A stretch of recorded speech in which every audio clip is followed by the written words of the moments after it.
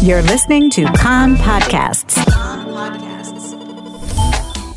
Some critics of the plan to reform the judiciary say the overhaul will end the only effective check on the power of the ruling majority.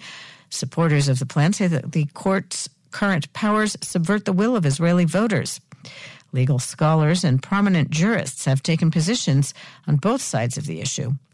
Professor Oded Modric, a former vice president of the Tel Aviv District Court and currently a professor at Ariel University and special advisor to the AYR law firm, does not think the reforms will spell the end of Israeli democracy. He told us that while he does not agree with all elements of the proposed reform, the proposals are overall reasonable.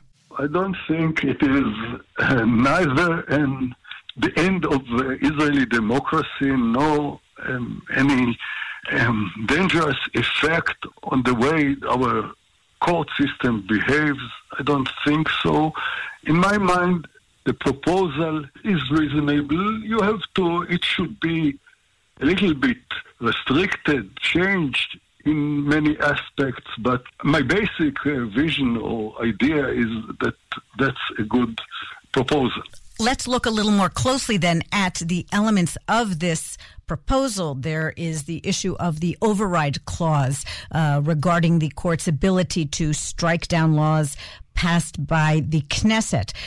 There's issues about the standing of the legal advisors in ministries. There is the matter of the question of reasonability that courts would use in assessing issues. What are the areas where you say there should be some tweaking or adjustments? What are the areas where you do have some concern? In the first place, with one of these components, I simply disagree. I think the position of the legal advisors, especially the Attorney General, should be kept. I mean, the government is under the rule of law. It has to abide to the law. And if there is somebody who reflects the law, who tells the correct law to the government, this is the Attorney General. The Attorney General is not simply an advisor. He is the one who explains or decides for the government what the law says until it should be changed by courts, but not by anybody else. It's not up to the government to decide whether its behavior is legal or not. So that's a component with which I disagree. The other components I would agree in certain adjustments. For instance, the override clause. I think it should be started from the decision of the court. If the Supreme Court, in a large panel, would decide against a governmental decision in a meaningful majority, or otherwise, if there is a meaningful minority which would support the decision of the government, then there is a reason or reasonable reason for override clause. If it's not, if they receive the decision, the court, unanimously or with a great majority, there is no place for the override clause. And I think that even Minister Levin agrees with it. He said that if the decision of the court is reached unanimously, then there is no place for any override over it. So, my suggestion is that it should be a little bit adjusted, that not only by a unanimous decision, but also if there is a small, minority of justices that would agree with the government, then there is no place for changing the decision of the government or the Knesset. So you're saying that the onus then is that there has to be a broader consensus among the justices to make some kind of change, because there's been much more discussion and focus. How many legislators are required to overturn a ruling by the court? Okay.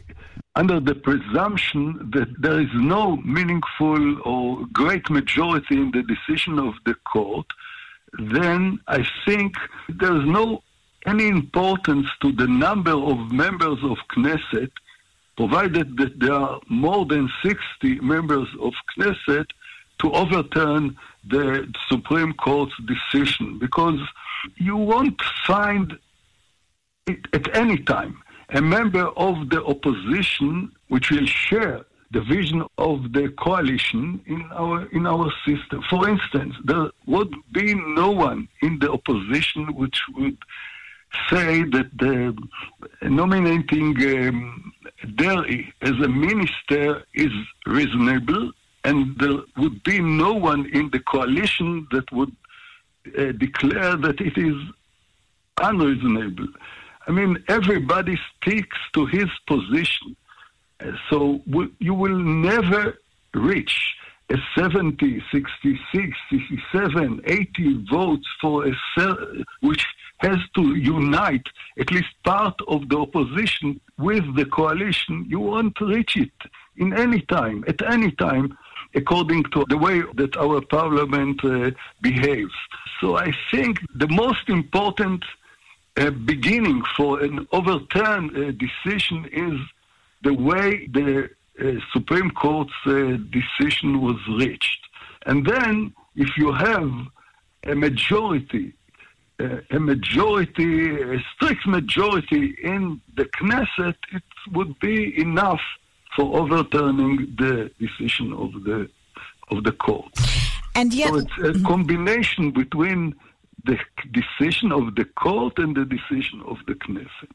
And yet, looking more broadly at these proposed reforms, it just seems that on the one hand, they give the politicians more influence over choosing the judges by changing the judicial selection.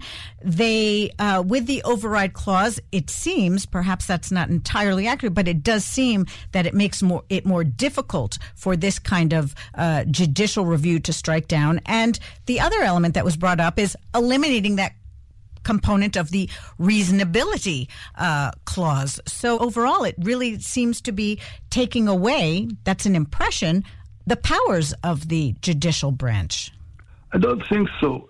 In the first place, I don't see any meaningful change in the way the Supreme Court justices would be selected. There's no great change to the current position, because the proposal suggests that the representatives of the Israeli bar should be replaced by persons from the public, representatives of the public, Anshei Tzibur, which would be selected by the Minister of Justice. That's correct. But if are relevant and good people, then I think in selecting the Supreme Court justices, there would be much better representation of the public than by the members of the bar. The second is the public hearing in the Committee of Law of the Knesset. I think the hearing is very important, is a very important change, because, you know, publicity of everything is the best recipe for reaching a good result. And the public should see and hear the selected person to be selected to the Supreme Court. Nothing should be declared behind curtains or in closed rooms. And we have to emphasize that the committee of the Knesset does not have the right to select the people. It's just the stage where the hearing should be heard. So I think it's quite a good change. And then I think we have to talk about, and it's not easy to explain, at least for me, to explain the way that the clause of reasonability should be restricted. It is restricted, and I think the proposal restricts it just to a policy decision of the elected people of the government, or maybe even in the municipalities. There's no interference in decisions of the administration, of the officials within the administration, but just for those, the policy makers. Policy making is the role of the elected people, not the role of the court. The court should have to deal with legal questions. Take, for instance, the problem of dairy. According to the definition of the President of the Supreme Court, there are three questions there. The question of the constitutional question of changing the law, which is a legal question, and it's the role of the court to deal with it.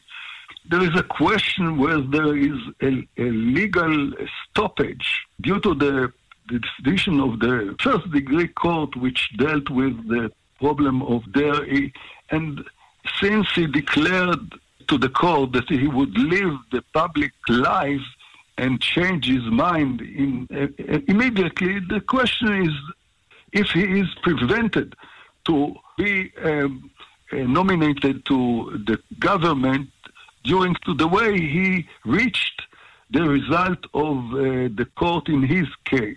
And I think this is also a legal question which the court has to deal with.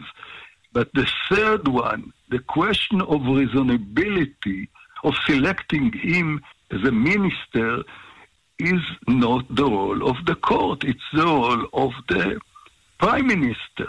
And the court just has to check whether the prime minister has based his decision on relevant things or reasons, not more than that. The question whether he balanced reasonably between those ingredients of his decision is not the role of the court. It is during the current law or the current custom, I would say, but according to the proposal, it is going to be restricted. In this kind of question, the court will not be able to interfere unless there is an extremely wrong decision, and this could be brought again to the court and would be subject to a reasonable way of overturn the court's decision.